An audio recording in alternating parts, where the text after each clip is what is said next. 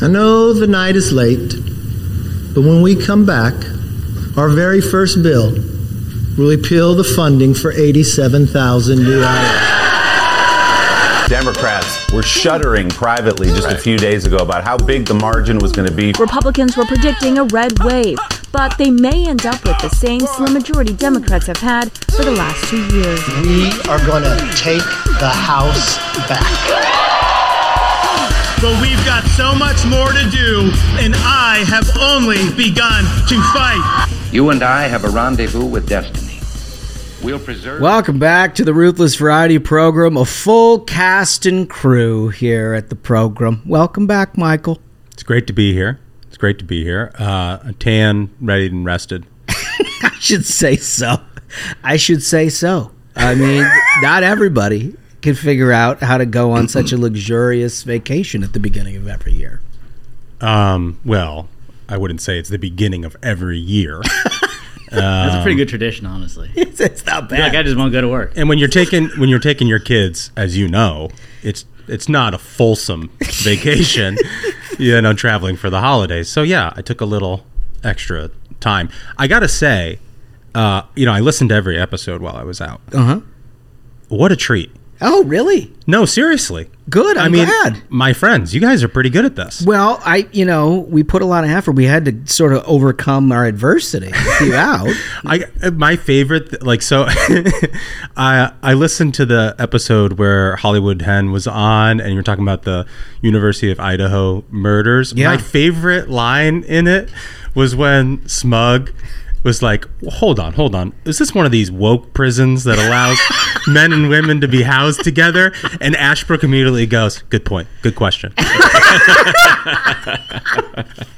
that's a thing. I was on the plane and I was just dying. So it was like, I felt like I was here in spirit. I still got to be with you guys, you know, even though you were kind of giving me a hard time at the top of most of the episodes. I was okay. We gave you a little bit of a hard time. That's okay. We didn't go into your Instagram at all. No, we did. Well, not on the show. No. But thankfully, Michael did treat us to a few wonderful Instagrams. Yeah. Well, and I'd just like to talk about it. I thought they were tasteful. Duncan rolled up to my place, and I guess the phone can show the pictures on the TV now, right? Yeah, the AirPlay. Dude, I was like, this looks like one of those like wallpapers or screensavers that comes with Windows. I was like, you took this? Like, legit, it's just, it's mind-blowing. The way this island looks. Yeah, I was in Hawaii, and man, dude, it's just beautiful. It's a gorgeous place. It's beautiful. I might not ever get back there, but I really wanted to do it once. I did a lot of hiking and stuff, and really try to make the most of it. If you ever go to the island of Maui, I highly recommend taking the road to Hana. Is what it's called. You might puke because it's mostly windy road, 2 lanes, sometimes 1-lane bridges. Oof. You're gonna hate that part, but once you get there, it's like Eden. Is that where it was like the bamboo forest after that? Yeah, Peepaway Trail, and you go up to these falls, and just incredible. Well, look, we're glad to have you back. Glad to be back. There's one question I had though about your Instagram posts. Okay. It was this picture in particular, and I'll now, for our listening audience, just show you what I'm talking about. God, I look so handsome. You look very handsome. It's you and your lovely bride. Look at my creamy thighs. And well, that's where I'm focused. That's where I'm focused. You've got what it appears to be some kind of a sorority stance going here. Yeah, it's a power stance. Yeah, it's a back foot forward, front foot. You know when you do weight distribution. When you do the Peloton like I do. Your core is just so strong that it opens you up to a lot of other stances. Good answer. You got some stances. It sort of looks like I don't know if that'd be first position. It looks like a ballet stance. I get it. Smog, you have any thoughts on that? I think I look good. He's just like the core is crushing it. Hardcore. Yeah. Look how tan I look. The only thing you were missing in that is hands on the hips. Yeah. You should have done with a Oh, a skinny arm. Yeah, skinny arm. Did I do a skinny arm? No, well, you kind of have a makeshift skinny arm in that you're dealing with a hand in the pocket with the elbow out. Yeah. If you brought that pocket hand out to the hip, we'd get a full skinny arm. I can do a skinny arm. I'm sure there's some other photos in which I've used one. Yeah. It's a slimming technique. You want to look bad in photos? And see, the thing is, I just want to point, there is no shame in my game. Now, this guy's trying to build an OnlyFans following. That's exactly right. And the thing is, so like when I take a photo, I have no idea what to do. So I'm like super grateful to President Trump of making the thumbs up thing. That's what you do. So now every photo, it's like I don't know what to do. Am I going to like stand? What do you want me to do? Clap? What the fuck's going on? So thumbs up every time solves the problem. Like everyone's like, okay, no, stop. You can't do a thumbs up. Everyone's cool with it. Yeah, it's like Ricky Bobby, in the I don't know what to do with my hands. Yeah. That sort of thing. Yeah. Skinny arm, hand in the pocket, thumbs up. It all works. Yeah. Okay. Well, we've learned here something today, that it's appropriate for a man to do a sorority pose with a skinny arm. We don't look down on that in the Ruthless Variety program. I think I looked very handsome. You did. I'm not arguing with the handsomeness. Okay. There's no question about that. I question a little. Well, let's leave it there. We got a big show. We wanted to welcome Michael back with a whole bunch of fun and extravaganza. I think we're not playing not one but 2 games today. 2 games. It's going to be a great deal. And look, clearly we got a lot of stuff happening here. One thing we need to clear up. Apparently, what you said about tortoises and turtles. Yeah. Or was it frogs and toads? I thought it was frogs and toads. So that's what is very unclear to me with this ombudsman report, because we like to keep fact check ourselves. Yeah, I think also on the side when he brought that up, he might have said it's like turtles and tortoises or something. I was like, dude, this is the exact same thing. Turtle is the American way to say it. Tortoise is what they say in England. But we were talking about frogs versus toads. So you're saying the ombudsman needs an ombudsman? That's what I'm saying. Yeah, who watches the Watcher, dude? That's right. Because at no point were we talking about tortoises and turtles. We were talking about frogs and toads, and you'd still maintain that a toad is a British word for frog. Dude, it is legit the same animal. That's not true. They're different colors and sizes and such, and their own types. The Amazon one's has blue, sure, and an American green one. But they're the same animal. Dude. It's like a dog and a cat. Yeah. I got it. Okay. All right. Let's read some 5 stars, shall we? We always like to start with the voice on these things. Here, Smash, what do you got for us? Okay, this one comes from Jim Milf. Jim is in GYM. GYM Milf. Mm-hmm. Interesting. And the subject is getting ripped with Ruthless. Nice. Like every slovenly American, I resolved to get in shape at the start of January 2022. But what would keep me going to the gym week after week, I ask? I would have to trick myself like Pavlov's dog to stay committed. Enter the program. I only allowed myself to listen to it when I'm working out. Thanks to you, I ended the year stronger, slimmer, and smarter than ever before. That's awesome. Oh, that's great. Jim Milf. Here's another healthy 2023. Yeah. Well done. And the fact that they're listening, they're probably crushing it right now at the gym. So, go you. Yeah. Crush it. Good work, Jim Milf. Smug, what do you got? So this one's from Gem43. Oh, it is. You Had Me at Dressage is the title. Fellas, so glad I found the program. I about lost it when I heard Smug mention dressage in a recent episode. I'm a dressage professional and have a lengthy commute from my home to the farm where I teach. Your podcast keeps me completely entertained as I travel the back roads of Northern Virginia. Keep up the great work and Happy New Year. How sweet would that be? Living in Northern Virginia and you get to work with horses all day. Dressage. Mm-hmm. I love that. I'd like to see some dressage. I mean, for those of you who are unaware of the skill set involved with dressage, very intricate training involved. Yeah. I mean, you're basically teaching the horse how to do ballet and trust you enough as you ride it to do ballet, and people get hurt. Yeah, people get hurt because a horse doesn't typically, it's an animal. It's a wild animal. It won't normally want to do ballet if you're telling it to do ballet. Well, right. And these horses are real athletes. I mean, just look at Rafalka. Rafalka is probably in the Hall of Fame for dressage, right? Rafalka being the famous Romney horse. That was the famous Romney horse. That's exactly right. Well, and if you saw, not very many good things come out of Olympic coverage these days. I feel like it's sort of lacking. But the last Summer Olympics, they had Snoop and Kevin Hart doing like a sort of side-by-side analysis, as they would call the events.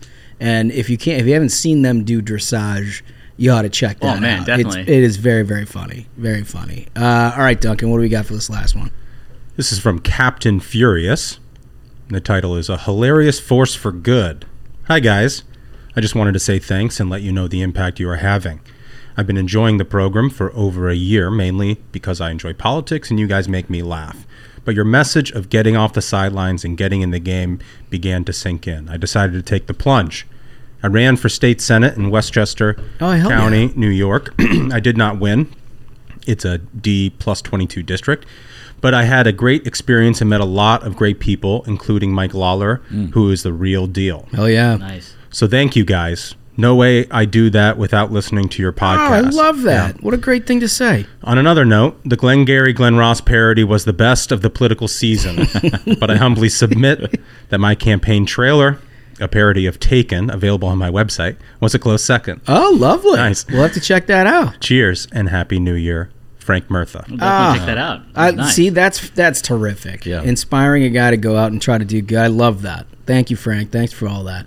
All right, so we ended last week with the ongoing debate over the next Speaker of the House, which, sort of descended into a little bit of chaos, right? It's certainly unclear. You don't see that a lot in American democracy anymore, where people go to the floor with uncertain results. It happened during the course of the week, and you heard all of our commentary about, what we thought about all of that. But I got to tell you, if nothing else, fellas, it was pretty entertaining at the end there. I thought one of the most amazing parts of the whole situation was, and there were photos of it too, is I guess Marjorie Taylor Greene was getting a call direct from Donald Trump.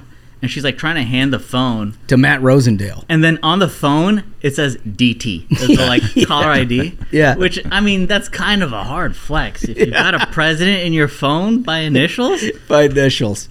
Yeah. Kind of baller. No, but all that stuff we got to see play out in real time, right? As they're trying to whip these votes. And look, as we talked about last week, there was 20 holdouts, and they kind of fell into two categories. One category was this Never Kevin group, which were unclear about what they wanted. The other were very specific about what they wanted. It was led by Chip Roy, and they had a whole bunch of reforms that they wanted to see put into place in the Rules Committee and everything else about how the institution functions, that they would have available amendments, that they could, impact the product before there was an up or down vote on the floor. And like I said last week, some of them I think are incredibly well thought out. Others, I personally think are probably not likely to impact things one way or another and sort of superfluous. But either way, there was an effort to try to get something done in the context of a speaker election because you couldn't move on. Right? The House, you couldn't swear in a single member of the Congress until they got this done. So they used it as an inflection point to try to push things in a direction that they saw as best for the country, which, I got to tell you, that's what legislating is. And as long as it gets you to a point where you can ultimately say yes, as Chip and his group ultimately got to, that's kind of how it's supposed to work, isn't it? Yeah, and I have no problem with that. I mean, the problem that I had with it all was sort of this preening, attention-seeking behavior. Like Gates writing the letter to the architect, being like, McCarthy shouldn't be in the speaker's office setting up yet. He's not speaker. And it's like, dude, what are you doing? Right. What is that? What is that? How does that move the ball forward? Right? That's just getting attention for retweets. And that's the sort of stuff that I thought was a really unfortunate distraction from, I think, some of these House Freedom Caucus folks, the Jim Jordans of the world, who I think were trying to do meaningful reforms. But this idea that, Kevin McCarthy can't be speaker. He doesn't know how to win. Dude, just won a majority. What are you talking about? And these dudes have a line on it. Yeah, they got a line on it. And so I think you've diagnosed it correct. And I just really wish I could have been here for the whole thing, for my thoughts, because I was like Colonel Kurtz in the jungle, just losing my mind. Well, and you got to say something for Kevin McCarthy here during this whole thing, right? Because the entirety of the media and the Democratic Party is rooting against this guy at every turn. Every failed vote, and I think there were, 14 ultimately? every failed vote, they all were saying, well, it's now the time. Now does he step away? Like, who's next? I mean, they're basically just trying to push his ass out. And he wouldn't have it. He kept working and kept working.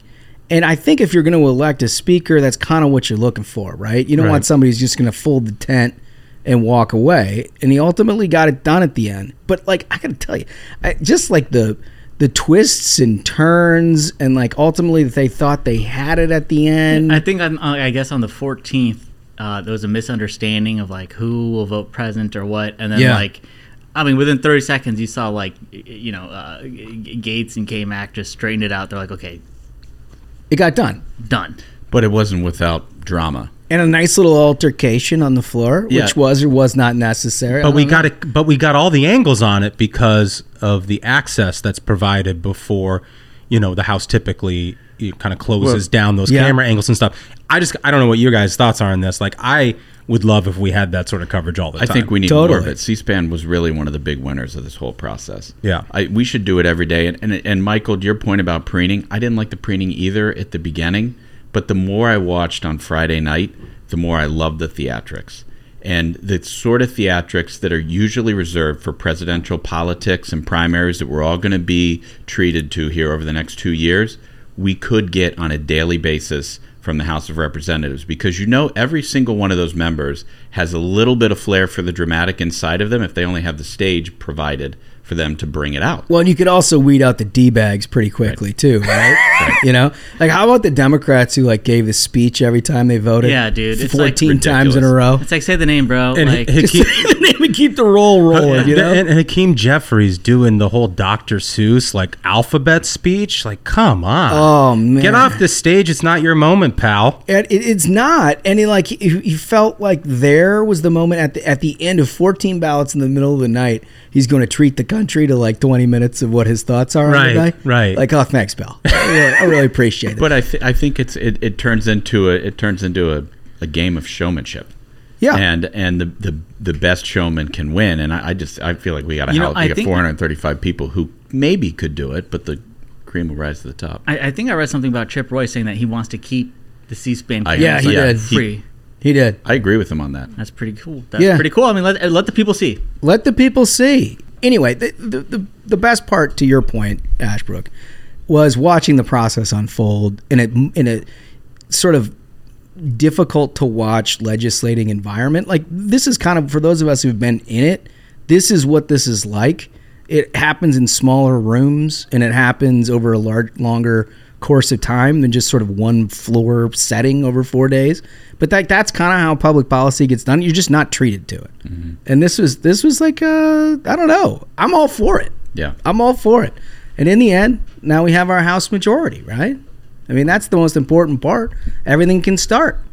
Which I as we're taping this, they're going to vote on a rules package and all those things. We'll see how it all works out. But also, like, the details are wild. Like, none of the member-elects at the time could like answer the phone or emails. Because, like, you're not officially a member of Congress, so it's like.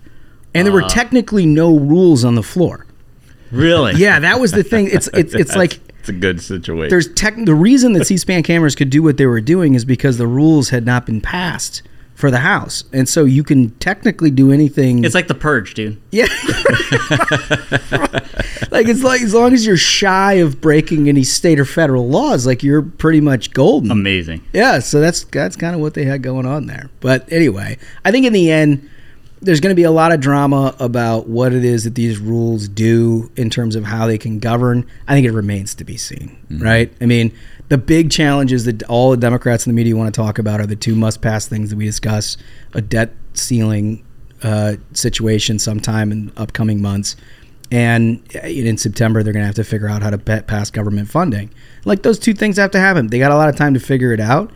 And look, if they could figure this out in 5 days, I got some reason to believe they can figure that out too. What I do like is that they got in writing, basically, I guess, that there can be no more of these like gun at your head kind of like omnibus bills. Like, I guess regular order is how they're going to pass spending in this country, which, thank God, which is amazing. Fantastic. Like, and I'd propose it. It should be called the Smug Amendment. It'll never pass. But what it should be is, anytime there's any spending added to a bill, the member's name should be next to it. being like, okay, Joe from Arkansas demands $5 billion for a bridge to be named after himself. Well, I think there's some of that's coming. So nobody's talked about this, but the House basically voted earmarks back, right? And the Senate basically voted it too. They did a bunch of reforms in I think it was early 2010s that banned earmarks altogether. But before they did that, they had a process in the Appropriations Committee where if you were to add anything to it, you did have to have your name on it. Because didn't Pelosi get like a library or something named after a family member, something like that? I'm like sure. they are paying millions. Somehow it costs millions of dollars to put a new sign on a library. But this is the kind of stuff that's ridiculous because it's our money paying for the stupid garbage. Yeah. Their name should be next to every cent that's spent because they're more than happy to take it. Well, that was the ultimate irony about the whole earmark debate to begin with, right? Is that like what Republicans fought for to end the earmark process was to make everything sort of block granted to the agencies of whoever was running the executive. So you've dealt yourself out of the legislative and the appropriations process. Right. But not only that, you also took the accountability of it out. Right. Right. So your name's no longer on it. It's now a faceless bureaucrat in the middle of the Department of Commerce or Transportation that's going to find this money to where it needs to go. And I think taking that back and actually putting members' names behind these things is a huge part of the process. Don't deal yourself out. Like take ownership of the process, but have the transparency so we know what is funding what. Yeah, totally. And who wants it. Do you have a military base in your district and you want a new bunker or whatever built? Do it. Sign your name to it. Everyone's going to be cool with that. Do you want a library named after a family member? Okay, you need to get called out on that. Yeah, right. And like I said, it's because this is our money that they're taking, which also reminded me, and also with the opener of what Kevin McCarthy said, is there was an article on Fox News, right? It said the IRS targeted the poorest taxpayers while millionaires went mostly unscathed in 2022. This is a report that they had that was presented to them. I was told by Joe Biden that hey, billionaires. There's 87,000 agents. We're going to send them after billionaires, and we're not coming for your Venmo. That's what if they you're said. making under 400,000, don't worry. There was a crackdown on working class Americans that happened. But it's the way it happens that's the thing that the Republicans were arguing at the time, right? They were saying, no, that's not true. Look at the data over the last 30 years of who's audited. It's not the billion. The billionaires go through the constant audits, and that's part of the price of admission when you have 8,000 accountants that are working for you. But your average American is taking home a W-2. You can't afford that shit. And that's basically what these guys want to do. They want to try to squeeze everybody out of, tax preparation dollars and, ultimately try to recoup $50 from, a guy who's making $40,000. It's ridiculous. Yeah, so hats off to Kevin McCarthy for keeping a promise. Totally. And targeting these 87,000 IRS agents right out of the gate. Because all that is basically going to be the Lois Lerner thing again. It was going to be Biden's personal army to go after working class Americans and political opponents. That needed to be shut down. Now, let me just say, before we leave this, and I know we're going to play a game around this, we're going to play a Dem or Journo game. But the first person to use this motion to vacate situation, they all assure us it's not a real thing. And let me remind the listening audience, one of the concessions that Kevin McCarthy made was that any one member can use what they call a motion to vacate, which is having the whole House again vote on who is Speaker, right? If there is a Republican member that does this anytime in this near future, I'm going to be red hot. Because it was fine to go through this once, but we're not going to do that again, right? That is, we now have to be a governing majority. They now have serious shit to do. And constant leadership debates throughout the course of a year is horrible. I'm told this is not something anybody's interested in doing. Let's make sure that that's ultimately what's going to happen here. Let's play a game. A game? We are going to play Dem or Journo. Let's do it. Dem or Journo, Dem or Journo, Dem or Journo, Dem or Journo, Dem or Journo, Dem or Journo, Dem or Journo, nobody knows. So for our new listeners who maybe aren't familiar with this game, I'm going to read 4 statements, 3 of which were made by journalists and 1 by a Dem operative or a Dem politician. Smug and Holmes have to decide who is the Dem operative or politician. This is a very difficult game. It's a difficult game, and all of these statements are themed on the speaker fight. Oh, man. Which, if you were on the internet, you know there were a lot of takes out there. The absolute worst takes on earth. Worst takes. The hardest job I had in procuring this game was, winnowing it down. It was like putting on a biohazard suit and going right into a nuclear dump. Right. Right. I felt like I was in Chernobyl. Just looking at nuclear takes. Okay. Statement number 1. McCarthy's protracted fight over the speaker's gavel with members of his own party was a continuation of that insurrection. Oh my God, dude. This is what I'm talking about. Yeah. Like, what did I say? What did I say? Amazing. Amazing. Statement number 2. Just now, after 11 failed attempts at electing Kevin McCarthy as Speaker of the House, the House Republicans voted to adjourn until noon tomorrow.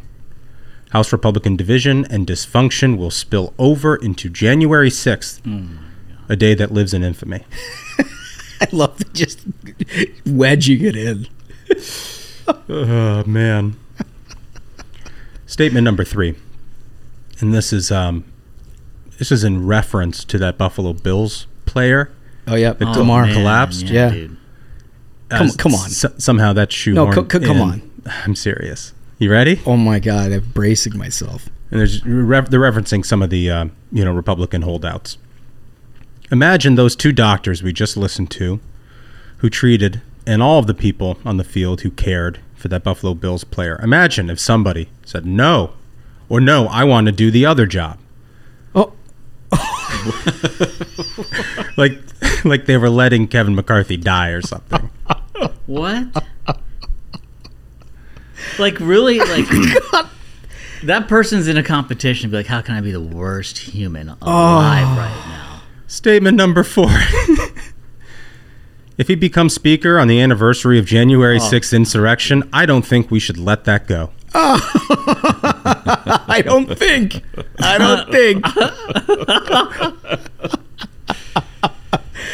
Oh, my God. I'm sorry.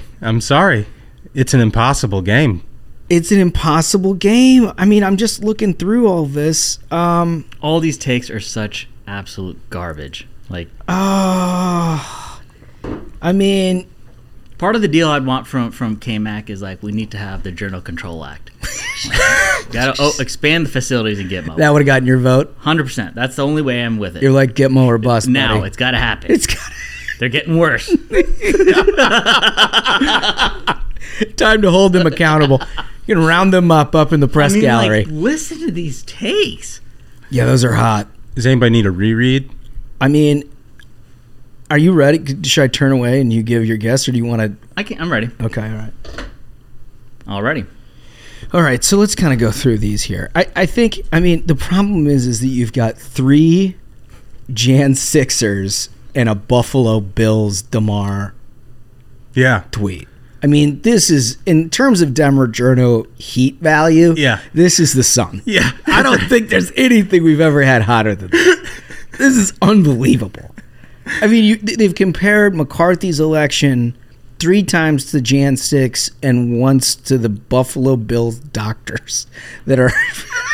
You don't even know. What a rough transition that must have been on cable TV, and right? Every time I hear these kind of stupid comparisons, it's like, why do we never hear any comparisons about January 6th to an entire summer where every major city in the U.S. was ransacked? Yeah. You know? We never get that comparison. What? We get people on the floor having a vote compared to that, but we never hear a comparison about every major city in the U.S. burning. D.C. burned. You know what I think? It was like the British are back. War 1812. But okay, that's okay. I think it was mostly peaceful. Yeah, exactly. Mostly That's what peaceful. I've been told. I think we blindly. need a new sound effect in the board. I've thought about this during my hiatus. Okay. When I read a particularly nuke take, we need a Geiger, a Geiger counter sound effect. Yes. Tick tick tick tick tick tick tick tick. Yeah. I like that. Yeah. All right. So this first one, McCarthy's protracted fight, was a continuation of the insurrection. Mm-hmm. Ooh. Let me table that one. After 11 failed attempts, GOP will spill into January 6th. it feels a little operative-y for me, but I also feel like that could be like a tapper, right? So I was watching. Dude, that does sound like doesn't it? Like I 100%. watched everything, and I was flipping around, and I thought actually CNN had a number of like salient points. They were actually much more measured than they normally were, but Tapper transitioned in and out of these things with so much Jan 6. It was unbelievable. So I'm gonna. But here's the thing: does Tapper count as a journo or a Dem? Because he was a comms director for a Dem member. So I just don't know how I can get through the Buffalo Bills thing without saying that that's an operative. So because it just feels so unbelievable to me, and I can hear Journo doing the rest of this. Like I don't think we should let that go. In number 4, that feels like a Journo trying to talk themselves into saying something that's intemperate and not comparable in any form or fashion. Right. So I'm going to say 3 is the operative. Okay. So Smug guessed number 4, right? Mm-hmm. Number 4, if he becomes speaker on the anniversary of January 6th insurrection, I don't think we should let that go. That was Casey Hunt. Oh my God. Mm-hmm. Wow. But I agree with your analysis there that we does a lot of work. It does a lot. It's That's like what I'm this saying. collective we. Yeah, it's like all of us on this panel Right. have an obligation. Completely giving up any semblance of like I'm here. It's just the facts. Right. Just the facts. No, I'm gonna wedge Jan 6 in here. Statement number 1, McCarthy's protracted fight over the speaker's gavels with members of his own party was a continuation of that insurrection. That was MSNBC's Jonathan Capehart. And see, I guessed journo on that because they said protracted, because every journo wants to sound smart, even though they got to use this degree. Yeah, a continuation of the insurrection. Protracted. So it's down to 2 or 3, and 3 is your guess, Holmes. Yeah. Number 3, the Buffalo Bills one. I won't reread it because it's so disgusting. That was John King. No. Yeah. Are you serious? No. Yeah. Wow, dude. Yeah. Oh, that's heartbreaking. Yeah. There need to be more cuts. Number 2 was Congressman Richie Torres. Oh. Yeah. Oh. Rare that you both miss. Rare. Tough game today. That's a tough game, though. Oh, my gosh. Okay. Well, let's get in and out of that. Honestly, nobody won with those. Nobody knows. Nobody knows. This is when you need the Geiger counter. Yeah.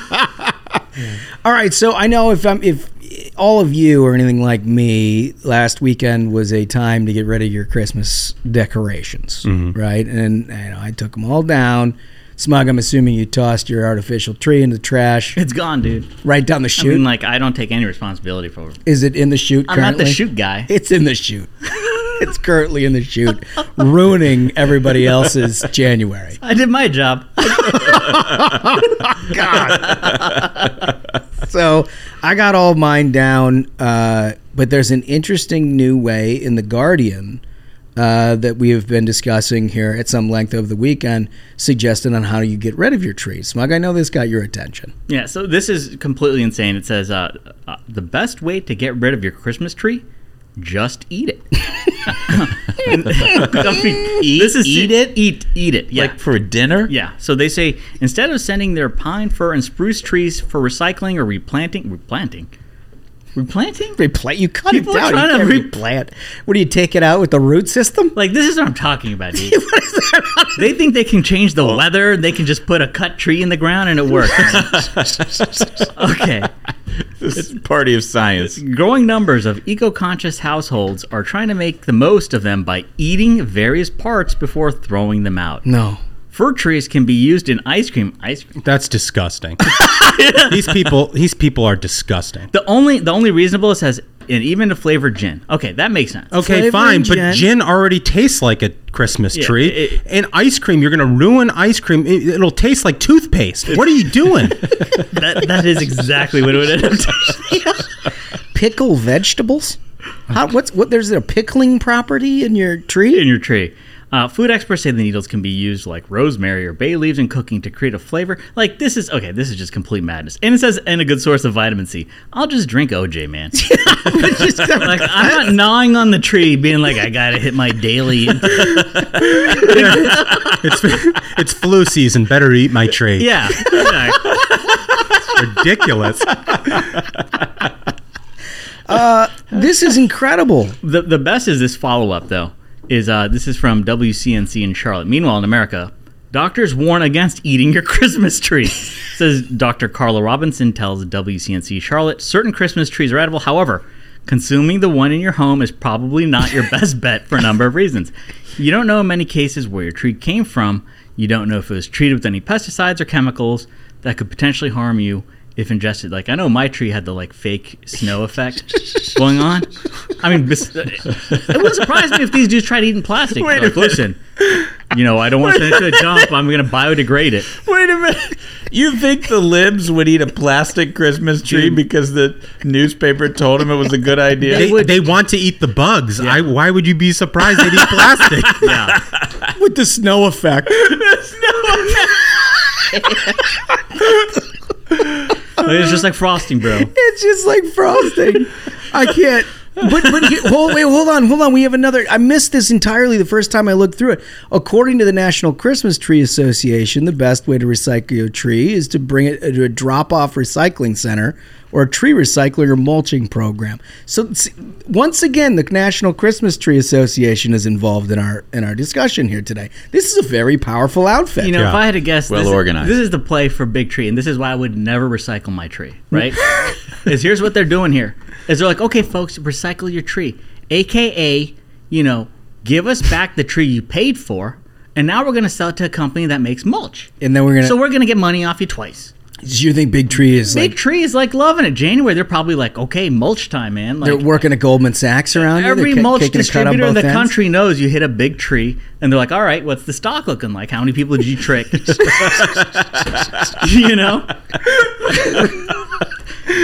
Oh, I'm never if I had a real tree, it's 100% never getting recycled, dude. It's just gonna cause a problem. What are you saying to shoot right down the chute again? I mean, no, it's hopefully, if a buddy's got a truck, we're gonna find a place and we're gonna throw it. You just throw it in the wherever it lands, dude. Wherever it goes, not on my land. The problem solved, dude. The plastic tree. You just rifle the tree out of the truck. I'm recycling nothing. The only person who paid to get enjoyment out of that tree is me. It's not going to the mulch people. Would you send the plastic tree to the mulch people? Honestly, that might be worth it.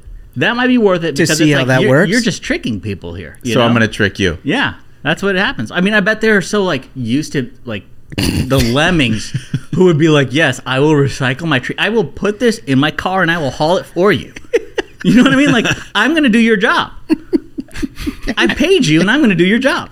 Isn't that what the cities and counties do? That they collect your trash and they say set your tree out on the side. Isn't that basically? Don't they just mulch all that? And that's the mulch for the year. That's what I thought. I mean, maybe I'm wrong. I wouldn't let them have it either, dude.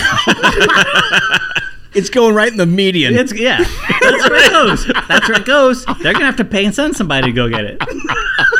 That's my tax dollars. And if it's snowy, you can probably get it to sit upright for a little bit until it all melts and falls over. Replant. Well, the old replant. The old cut and replant. I read in the paper you could replant this, dude. With the snow effect on your plastic tree, it will blend right in.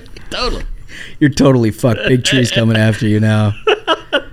So you guys remember this when we were growing up about the ozone layer? A lot of discussion about the ozone layer. And the libs used to tell us that the ozone layer was thinning. It was all about the carbon dioxide in the air and the industrial revolution, motorized vehicles, everything else. It just thinned our ozone layer. Remember holes in the ozone? Remember we talked about this all the time. All this garbage, dude. Right? It was just oh man, the ozone layer. And then that debate sort of shifted. It went from climate cooling to ozone in the acid rain era. Right. And then it moved into climate change, where we are now. Honest, serious question. Has anyone here experienced acid rain? No. I don't know if that was real, dude.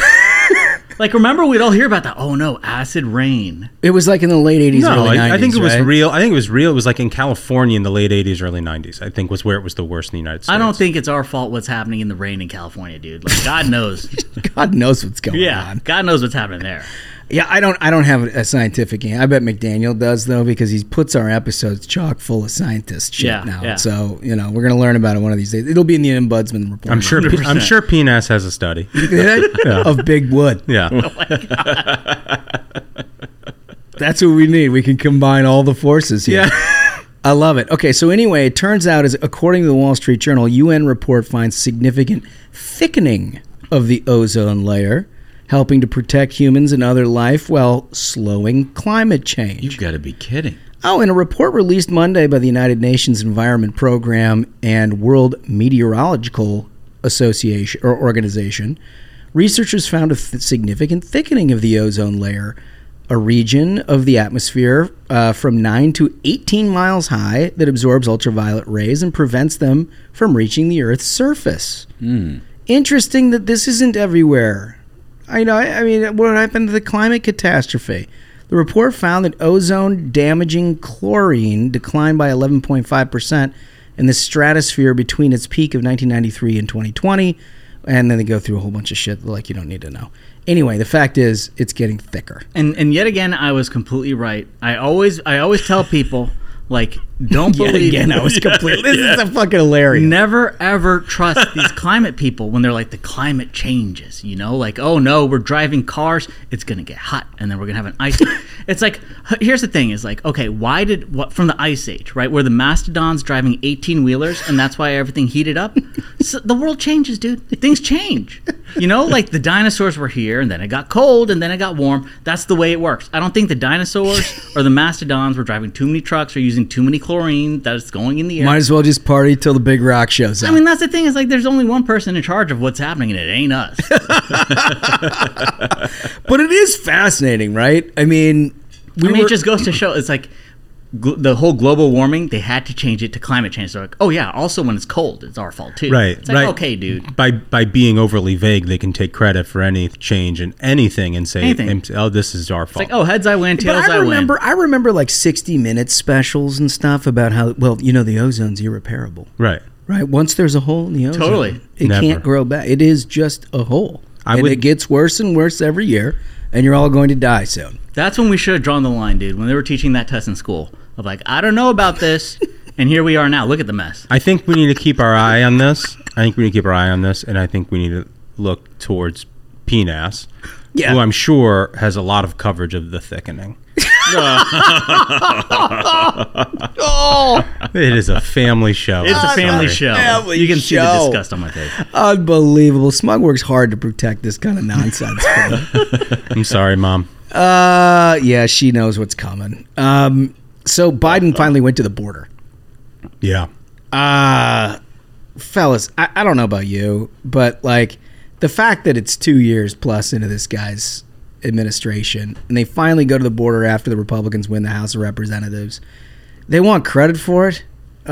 He went to El Paso on Sunday as a part of his first trip to the U.S.-Mexico border as president, amid a major influx of migrants and asylum seekers arriving at the border. I don't know if you guys saw the pictures, but he's walking along Trump's wall. Did you see this? Yeah, did I did. I want to say it was... He wanted that backdrop. Right. Oh, it's just unbelievable. He wanted that backdrop. I want to say it was Will Cain from Fox News who tweeted out these like photos and clips of... They're not showing Biden what it looked like a week ago and what's looked like for the past 2 years, right? They basically like rounded up all the illegal migrants, relocated them, right? Cleaned everything up so it looks like, oh, situation is totally under control. Like they basically showed him the theme park version. They gave him the full North Korea treatment? Totally. Like they have like side-by-side photos of like where there was just like a camp of just piled up like clothes and people gone, completely gone. 18 holes in one. It's unbelievable. It's unbelievable. And like the thing is that is happening like right in front of our eyes. Like they're lying to the president, and he knows he wants this like lie, and the media is being completely complicit and being like, looks like there's no crisis at the border. Meanwhile, who they go after is like the folks who are actually trying to protect the border of our country. They're like, oh, you were whipping people. They lie about that. They totally get those people fired. They ruin those people's careers and lives and their families' income to cover up this lie of that they know They've left the border completely open, and they want it that way. I mean, so it turns out Greg Abbott delivered a letter to him where he gave him 5 steps that he would take to secure the border. And, like, we'll see, right? I mean, I don't think Biden's going to follow any of that. I don't think so either. No, absolutely not. I mean, it's just one of the things that, if you guys recall when we had Tony Gonzalez on here, congressman from that area, he was super frustrated because he couldn't get anybody in the administration to answer his phone call, right? I mean, Kamala was the border czar, and like she never called him back, and like literally nobody in the administration would deal with them about this horrible humanitarian condition and crime and everything else that was happening in his district as a result of the border policy. Well, he wanted to go on this trip, and they didn't let him. It's incredible. It's pretty incredible, right?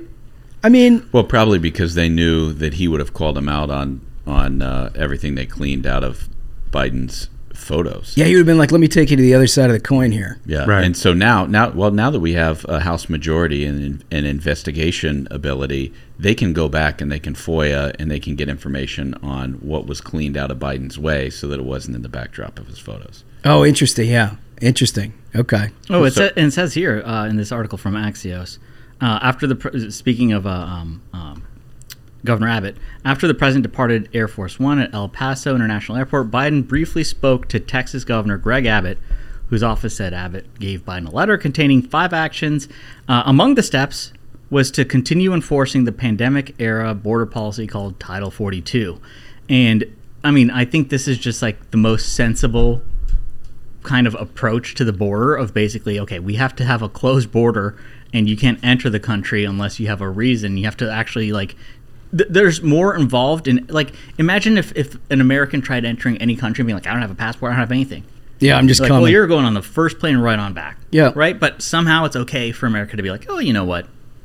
No, listen, they would be very wise to listen to Greg Abbott on this stuff. I mean, they obviously been in the front line of all of it from the beginning, but it turns out he only invited Democrats on this trip. Veronica Escobar, Henry Cuellar, Vicente Gonzalez, all of them Democrats, along with some local leaders, according to the White House.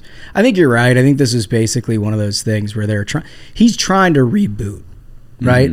Biden, now that they're in a presidential cycle, they're trying to reframe the last 2 years, right? So he'll go to the border, but only under very protected circumstances, right? Because they know what a liability that is. So he's only going to invite Democrats, probably not going to take any tough questioning. He did the thing on infrastructure last week in the middle of the country, trying to show up with Republicans. It is nonsense. This guy and all of these Democrats learned all of the wrong lessons from the midterm, right? No Republican should stand with him. He needs to be held accountable. That's what I say, dude. I'm just going to say, there is nothing that Joe Biden or this crew of Democrats that will do in the next 2 years that's not just totally either self-serving or wrong for the country, right? And if you can clip some stuff that's self-serving that's actually stuff that needs to be done, so be it. That's great. But Joe Biden deserves no credit. I mean, this is a guy, his administration was literally saying there is no border crisis. Yeah. I you know what I would like to know is, where did they relocate the migrants who they moved out of the picture? Where did they relocate them to? I'm sure it was not Martha's Vineyard. They put them in the Obama cages, dude. That's when they want. That's the thing about the Democrats. They want out of sight, out of mind. You know, we want to look like we're the compassionate good guys. They don't want to deal with the facts that coyotes are human trafficking. That's something like 30, 40, 50% of women get sexually assaulted on the way up here. They don't want to deal with any of those real facts of what they've enabled and allow. Yeah. They want to be like, oh, looks clean to me. You know, it says here in the article that over the past week, law enforcement officers were tasked with rounding up migrants and relocating them. But to where? To where? Right. And I bet they went on planes. Yeah. Which is human trafficking, as we've been told. Yeah. So anyway, there's been a lot been made about this pivot. Axios had an article, but the one piece that I'd like to pull out of it is, you know, he's trying to do what Clinton did in the early 90s, right? Where he was trying to get to the center and triangulate between the two parties and sort of pick and choose of policies that sort of poll above 50% and that kind of thing. But Chief of Staff, this is according to Axios, Chief of Staff Ron Klain has developed a finely tuned antenna to detect any disappointment by progressives as he keeps an open door to hear their concerns. Oh, thank God. Thank God. The finely tuned antenna is he just is on Twitter all day. He's on Twitter and MSNBC. Right. Right? Oh, my God. Just completely ridiculous. So we got more science. Jesus, I feel like we're overdoing this. I hate science, dude. There's one I'm thing done with science and experts. There's one thing that I thought was interesting, and that's all I want to do on this. The fastest man-made object. Oh, interesting. I'd like to hear this. The fastest man-made. So you're It's thinking not the SR-71 Blackbird? Yep. No, very good guess. Good guess. Very good guess. Or like some kind of a space shuttle or something like that. If you ever get a chance and you're in Northern Virginia or the D.C. area, go to that Air and Space Museum out in Dulles, not the one downtown. Yeah, the one that's out there. The one that's out there, they got the Blackbird, they got the shuttle.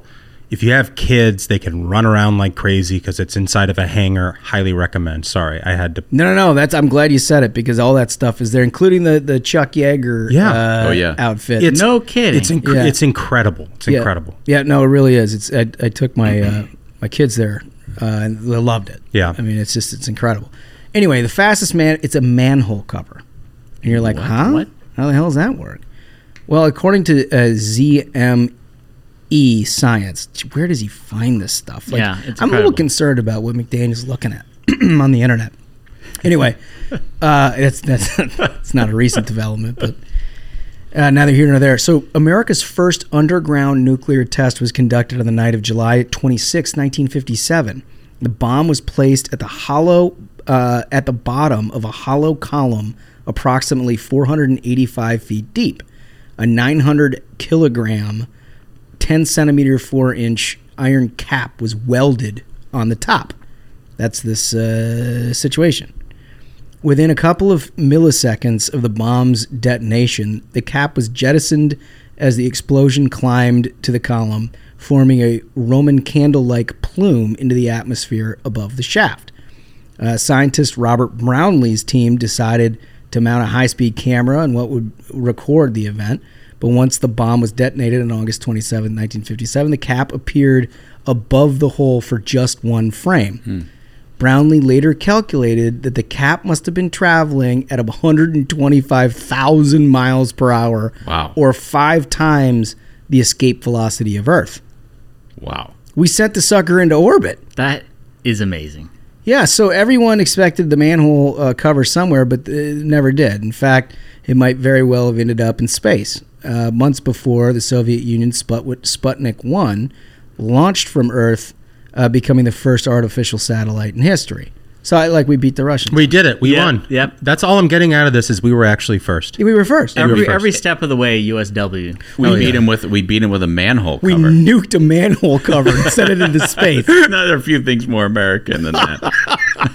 But that's an incredible story, isn't it? I mean, that's It's a good amazing. story. 125,000 miles per hour. I'm wondering, does that thing become like liquid metal at that speed? It could. Yuri Gagarin, eat your heart out. It's a good pull. It's a good pull. Good pull. But it's wild. I mean, that's something that's like something else. We did it.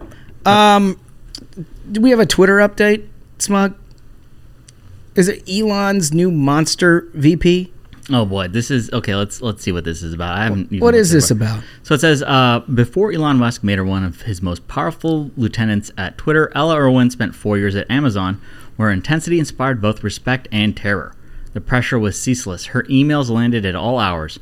Quote, she made me cry my first week. Hell yeah. A former employee told, here we go, the Daily Beast. Here we go. One space in the office became known as the cry room. That is awesome. Here's the thing is, so one of the things that Elon has apparently done at all the various Twitter buildings is no more nap time, free lunches. Yeah. Like the only sleeping is okay, you're crashing there basically. Like he's got cots out and he's even crashing there. Yeah. For a few hours and then they get back to work. So all the perks of okay, you got a masseuse and a Michelin star chef making you lunch, it seems like those days are gone.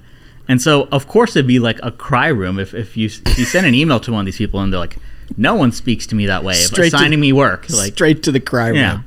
So I love that the person who actually supports this lady said, I've never learned more. I think sometimes she just missed a human piece of how to treat people.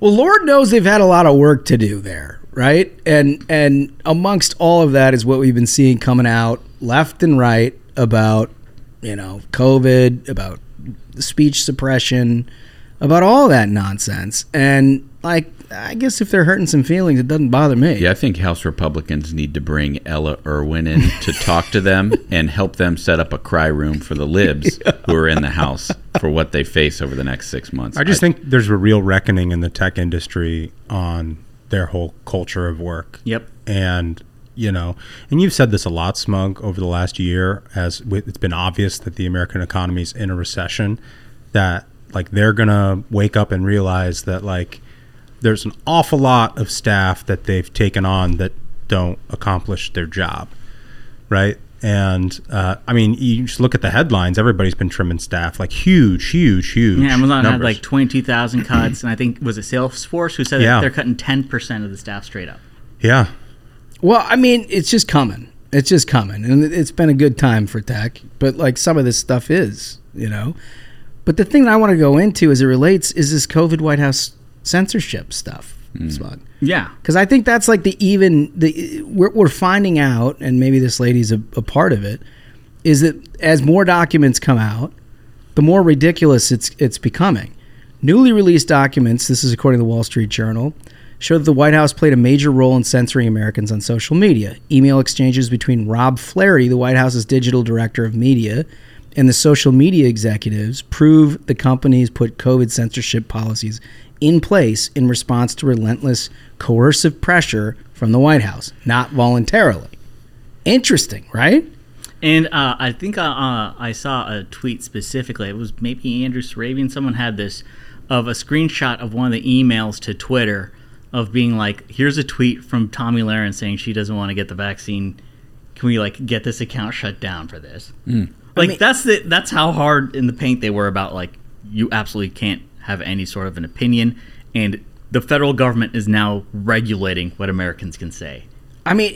So part of this were emails that emerged from the stuff we were talking to Schmidt about. Eric Schmidt, the new senator from Missouri, who was in the discovery phase of Missouri v. Biden. It was a free speech case brought by the attorneys general, Schmidt, and then Landry, I believe it is, in Louisiana, where they uncovered all of this stuff. And on March 14, 2021, Mr. Flaherty emailed a Facebook executive, and they redacted the name, with the subject line, "You're hiding the ball," and a link to the Washington Post article about Facebook's own research into, quote, the spread of ideas that contribute to vaccine hesitancy, as the paper put it. "I think there is a misunderstanding," the executive wrote back. I don't think this is a misunderstanding, Mr. Flaherty responded. "We are gravely concerned that your service is one of the top drivers of the vaccine hesitancy, period." That's pretty amazing. What they're doing from the White House, from a .gov White House account, which, has to be one of the most intimidating handles in the business, right?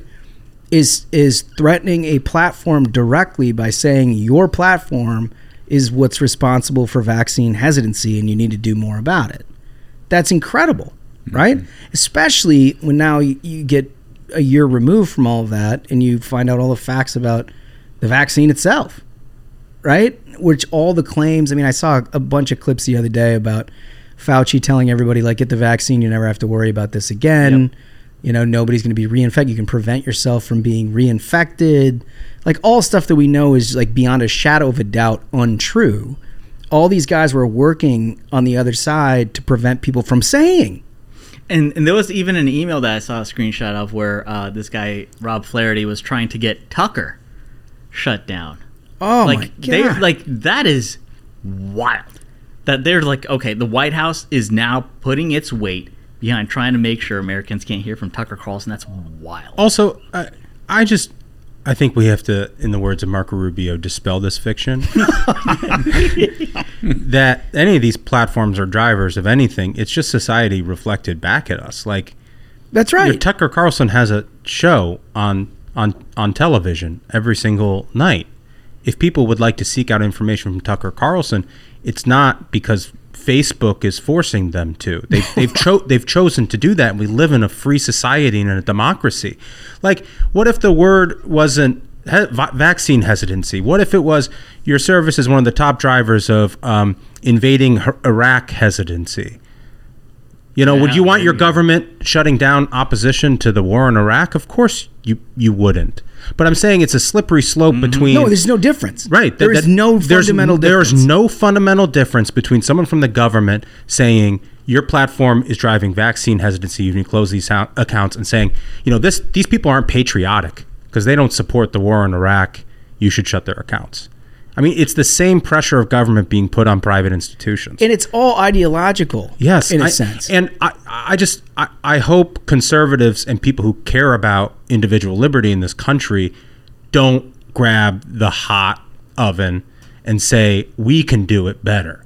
Because when you empower the government to do shit like this is what they do. This is what they do. This is what they do. Look at the extent of their power here. It says, Mr. Flaherty also strong-armed Google in April 2021, accusing YouTube, which Google owns, of funneling people into vaccine hesitancy. He said this concern was, quote, shared at the highest, and then in parentheses, and bolded, and I mean the highest levels of the White House, and required more work to be done. Mr. Flaherty demanded to know what further measures Google would take to remove disfavored content. So, but that is insane. It's insane. Disfavored content. These people are like psychotic.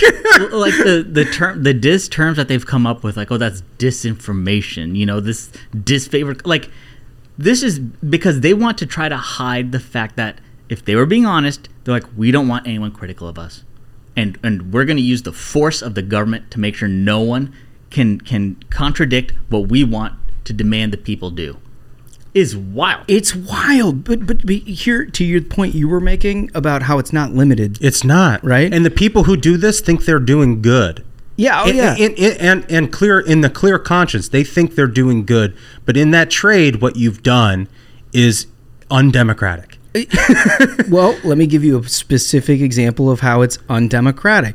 He faulted the companies, again, he was talking to all of these platforms. He faulted the companies' insufficient zeal in earlier efforts to control political speech. Quote, in the electoral context, you tested and deployed an algorithmic shift that promoted quality news and information about the election. You only did this, however, after an election that you helped increase skepticism in and an insurrection which was plotted in large part by your platform. Insane. And then you turned it off and backed off. I want some assurances based in data that you're not doing the same thing again here. Yeah. Okay. Jeez. And the executive had to respond, understood. Man. No, this is crazy. Look, do you understand what we're talking about here? Algorithmic shifts to quality political information. Mm-hmm. It's like that crazy NewsGuard thing that the libs have tried pushing. That, right. Like, the left-wing operatives basically rank websites that they're like, okay, MSNBC. This is what you should CNN be allowed to see. Fox, absolutely dangerous misinformation. Anything to the right of Bernie Sanders is basically disinformation, and they will only demand. And this is under the guise of being like, oh, we're just like a responsible journalism. They honestly think they're doing good. Yeah, well, that's the thing when you're completely. But you look at the Glenn Greenwalds of the world, right? Like these are like leftists, you know, who are big free speech advocates who lived through like periods like I mentioned earlier, like the Iraq War. Yep. And they've seen the other side of this, right? When the left was arguing against something, if this sort of suppression was happening on the internet at that time, they would have the same argument we're having today. And people like him are the only honest people who see the full Both spectrum, yeah. and recognize the danger of this sort of government control. Yeah. Because we used to have an ACLU. Right. Now a real ACLU is basically just another left-wing group. Right. I mean, that's, I think, another perfect example. There's been an erosion of a lot of these civil liberties people who used to see this sort of stuff and be as scared as we are. They don't exist anymore. They're just political leftists. That's what, I mean, the left's basically goal has been just the capture of institutions. Yeah. And they've succeeded in a fantastic way, whether it's in this exact way. We have an example of essentially extortion on massive corporations, which is how they've captured, you know, with their boycotts and threats of corporations. Which DeSantis has basically shown will not work anymore. Right. They've done it with university systems. They're doing it schools. And, you name the institution, they're trying to push their left-wing dogma to have absolute control. By the way, in this way, of even the way people are allowed to think and say. This is terrifying, and I hope we get more and more of it. By the way, you mentioned DeSantis. Do you see Sununu take a shot at him over the Disney thing? Did he? Yeah. This guy's got a lot of balls. Wait, you're kidding me? No. What did he attack him on? Oh, he attacked him over how he handled Disney. What? Yeah. I mean, I can't. I think he fashions himself a presidential contender. I really do. Well, honestly, We all know my feelings on this. Oh yeah, no, I'm going to reserve the balance of my time. Are you? Because I really hope he does. And so you can fully express yourself. I would like the powder to be fresh. But yeah, you know what? Here's the thing. I'm ready for this race to be real. We are, I guess, a year and a month from the Iowa caucus. Yeah, let's go. Really? Think about that. Yeah. It's January, first week in February, generally. Yeah. Right? Yep. So we're basically a year from voting in the presidential Republican primary. Oh. So, I can't wait. I think it's healthy for our party, regardless of what candidate you support, that we need to start having this argument, but we need to be having it for real. Yeah, I don't want any fake arguments. Yes. I want to lay it all out there. I want to fight. You want to keep having these arguments like get in the race. Yeah. And I want it to be like a Royal Rumble primary. Mm-hmm. I'm guessing we're going to have 40 people in the ring. Cool with me. I just think that is the most healthy thing our party can do. I've said it since the week after the election is the ultimate autopsy. Isn't going to be something produced by the RNC or whoever. The post 2022 midterm autopsy is the presidential primary where we argue about who's has the best vision to go forward. I think that's really, really true. But people have to run to do it. Yeah, they got to run to do it. No question about it. Rage in the cage, as they call it. Rage in the cage. Exactly. Despite all my rage, I'm still just a rat in a cage. To quote Smashing Pumpkins. All right, let's play a game, fellas. Let's play a game. Well, we're going to do a special edition here because of my absence and my inability to work like a lazy person that I am. Today, we're going to do a special treat, and that is a Tuesday King of the Hill. I can't wait. It's so good. So, Smug, you have our defending champion, Sherry Jacobus, correct? That's right. Who are you bringing to the table? Well, so I want the listeners to know that I sought far and wide. I sought opinions from everybody because I knew that there was a level of nuclear activity over the last week that you could be mined almost anywhere. Right. I almost went with a former congressman.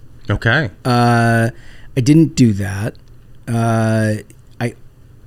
What I ultimately settled on, if you're going to beat Sherry at a time of maximum nuclear fallout, yeah, you need the queen. You need the queen. You need Jen Rubin. Yeah. You got to fight fire with fire. You got to fight fire with fire. It's the only way to know that you're going to be in the ball game. Yeah. Right? Yeah. So I brought Jen Rubin. Okay. Well, let's go ringside.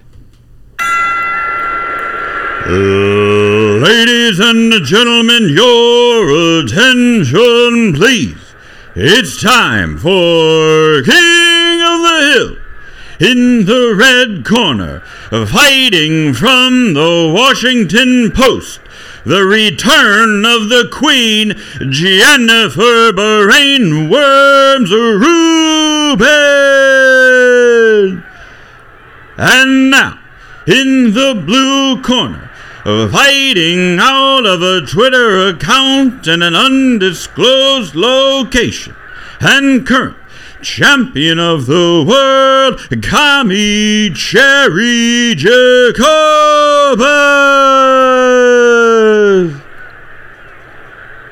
I like that. I like that a lot. I like the undisclosed location. It gave me Mark Levin vibes.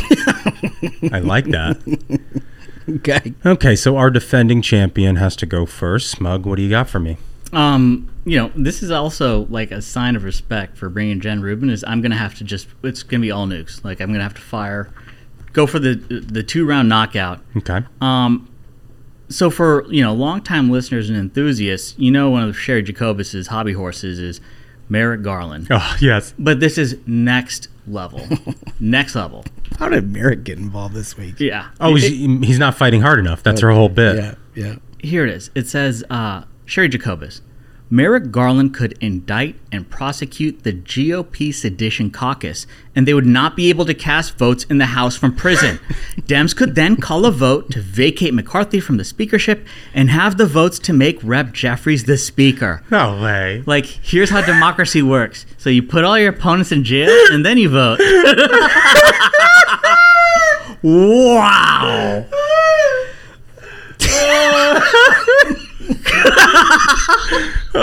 Like, that's a take. So her take was Merrick Garland should basically do his own insurrection. Yeah. You know, he was supposed to storm the floor of the House and like frog march Jim Jordan out of the chamber. That's her plan for democracy. If Merrick Garland has the courage, he's going to walk into the Capitol and arrest all the Republicans and then just have a vote. My God. Okay. All right. So, Jen Rubin. You never appreciate how superbly Speaker Pelosi did her job until someone does it so poorly. Maybe she should throw the gavel over her shoulder like a bride's bouquet. Whoever catches it gets to be the next speaker. Wow. Wow. Gosh. Oh, these are two very interesting takes. I mean, like, strictly on fire, like hot fire, like Sherry. And there's a panache, though, with Rubin. She has a talent for writing. See, I think it's a little, that's to me just like a weird thing, as opposed to, hey guys, beer hall push now. Yeah. Like, this is the play, which is completely different than just like a weird thing, like just throw it over your shoulder. Okay. Yeah. As opposed to send in Merrick, lock him up, yeah, then hold the vote, which is just the wildest take on how government should operate. Even better is then Richie Torres shows up on her show after this. Wait, she has a show? Yeah, Sherry Jacobus has a show? Of course. What's her show? I don't know the name of it, but she's got a show, and Richie Torres is on it. I had no idea. Yeah. I've learned something here now. So after a take of being like, why don't we send in Merrick, lock up all the Republicans, and then hold a vote, this guy's like, good idea. I'm going to be on your show. So this isn't just like a crazy person's ideas. This is someone who's, now the Dems are so crazy. They're like, you know what, Sherry? I'm going to come on your show. Good take. Wow. Is it like a podcast? I would definitely listen to that. That's gotta be great. That'd be great when you're walking the dog, you know?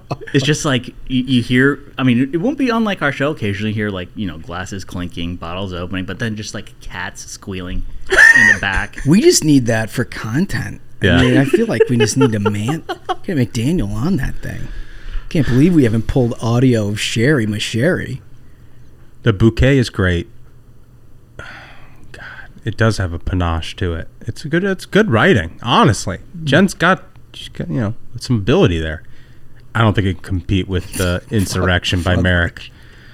Round one goes to Smug. Understood.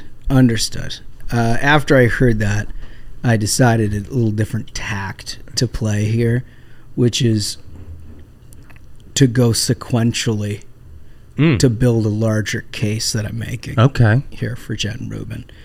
So, you know, Pelosi, great. Flowers. She should pick the next speaker. Here's her next tweet. After all this, McCarthy will not be elected by even half of the House. That, in capital letters, is how pathetic he is. Now, I know what you're going to say. No. This is incredible. No. What a fucking idiot. Does anybody know how many votes? Does anybody know how many votes Speaker McCarthy got? 216. Does anybody know how many votes Speaker Pelosi got? 216. This is the dumbest Google. This is the dumbest woman alive. That, in all capital letters, is how pathetic he is. Wow, that is a great pull. Yeah. Okay, I'm going to go with, I want to stress, you know, you say pathetic. Mix pathetic with crazy. This is a tweet from Sherry. You know you're a crazy cat lady when you purposely make your chicken dish bland with no spices, so that you can take the leftovers to the feral cats at the railroad tracks the No next way. day as a special winter treat. She's just saying this in public. Like, there should not be members of Congress going to the show. There should be like a wellness check. Is this a bit? No, dude. She is It's gotta be a bit. She is dead serious. And I went through. She's got multiple tweets about, like, sometimes I go to the railroad tracks and hang out with the cats there. That's got to be a bit. I'm dead. No, dude. She is 100% serious about this. But that's the thing. It's like, if you're like, this has to be a bit and it's real. I feel like that's like reality. I feel like the ref, like looking at a boxer after they take an 8 count and being like, I don't know if she can keep doing this. Like, not in the correct mental state to compete. What like if you're a friend or family member, please, pay her a visit. Pay her a visit. I mean, I've always heard the fears of people in New York who are like, I'm going to die and my cat's going to eat my corpse. Is she okay? Is she okay?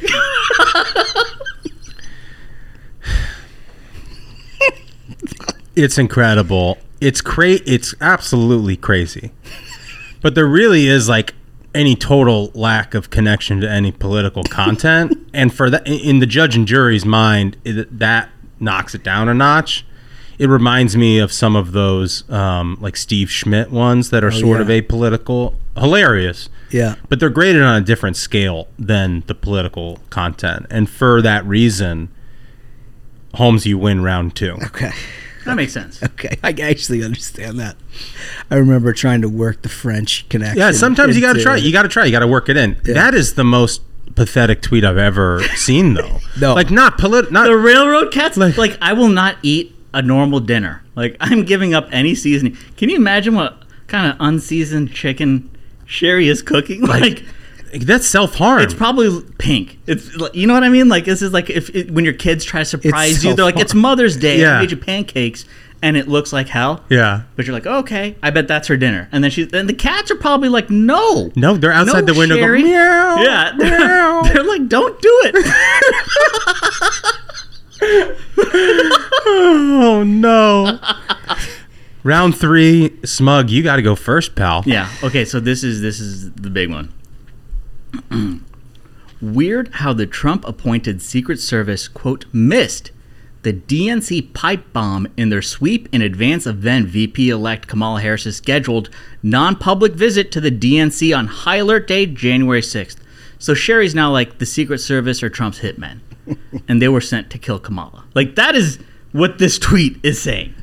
And she says it multiple times. There's a series of tweets. This I thought was the most concise. Like, she'd just eaten her, like, horrible chicken. She's got some energy. She dropped this with her brain completely there, what's left of it. Which, by the way, I don't know if you guys saw this news, but Twitter's going to start allowing, like, 4,000 character tweets. Yeah, it's a huge mistake. Do you know what Sherry's going to do with that? I'm afraid. It's very worried. worried. It's Zodiac killer shit. Yeah. No, it's going to be wild, like right? Symbols. It's going to devolve to symbols.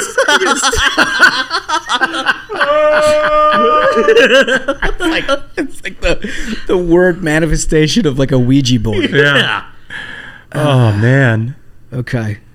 All right. So I've toggled between a few here. There's so many, as you might imagine. But this one, I feel like she reads her thesis, like her ongoing brainworm out in the open. Well, sometimes it's almost like she's storyboarding a future column in some of her tweets. There's a grand theory. To see what kind of RT engagement she gets. Yeah, and then she writes it. What I appreciate most about Democrats: rule of law, strong national defense, fair competition, legal immigration, objective reality, decency, gradualism, fidelity to the American creed. For us never Republicans, it's quite a turnaround. Wait, she's never Republican now? She's just going to new term. This is the conservative blogger. This is the conservative. She just came up with a new term and a manifesto. And the manifesto is amazing. Amazing. Like, rule of law, we just spent a whole show talking about that. Strong national defense. Has anybody been around for the last 20? They try to defund the Defense Department literally every chance that they get. Fair competition? What?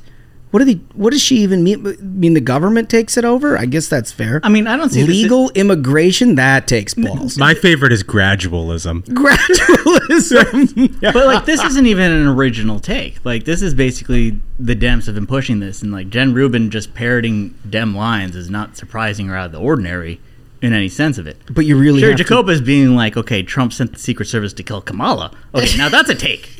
That's a take. Yeah, but she's done that before.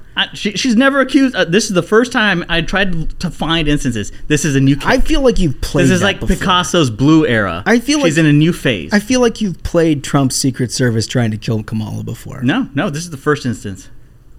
Never Republicans, but I mean, really the turn of phrase here, fidelity to the American creed.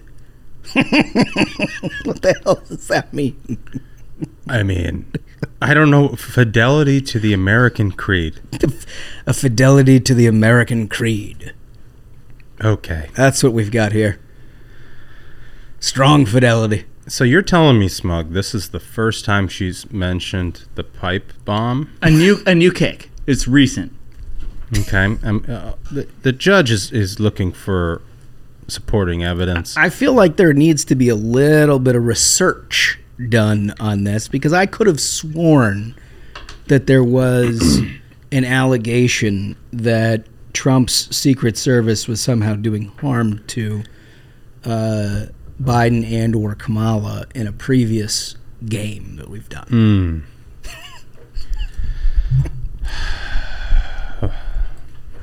Bailiff has presented me some evidence here. Okay. Which undermines the point of my colleague, Comfortably Smug. There are a lot of tweets here about pipe bombs.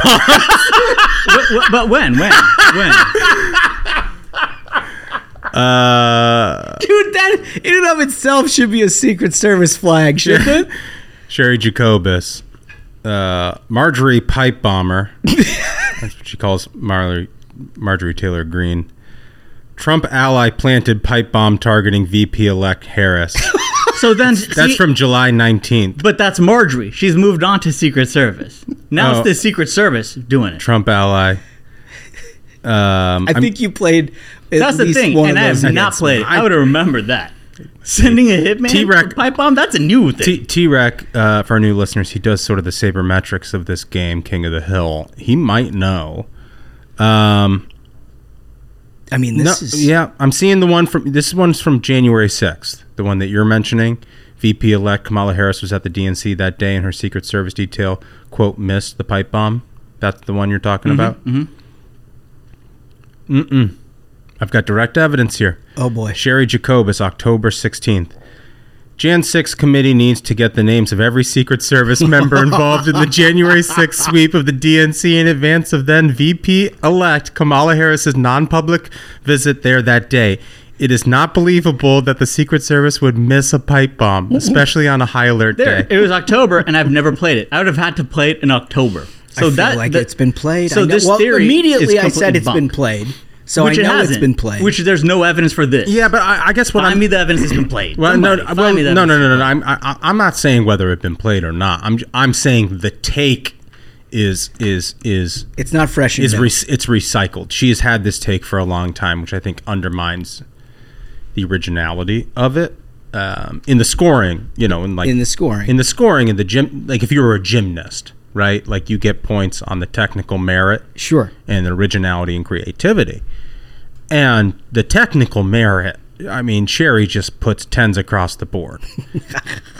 The originality, I find lacking. And for that reason, she is dethroned. Oh, Ruben. Well, you know what I appreciate the most about it? This is the first time in a while we've had the judge retreat to the chambers. I had to. He retreated to the chambers for a full overview. I like that. I like that in a judge and jury. Well, I had a long break. The stakes were pretty high coming back, so I had to give the people what they want, a show. Yeah, and the queen is now back on her throne. Well, I got to say, honestly, good to have the entire team back together. Good to have a House majority in place. I see good things ahead, folks. And thanks again to all our listeners. We always appreciate your time. So until next time, minions, keep the faith, hold the line, and own the libs. We'll see you on Thursday. Stay ruthless.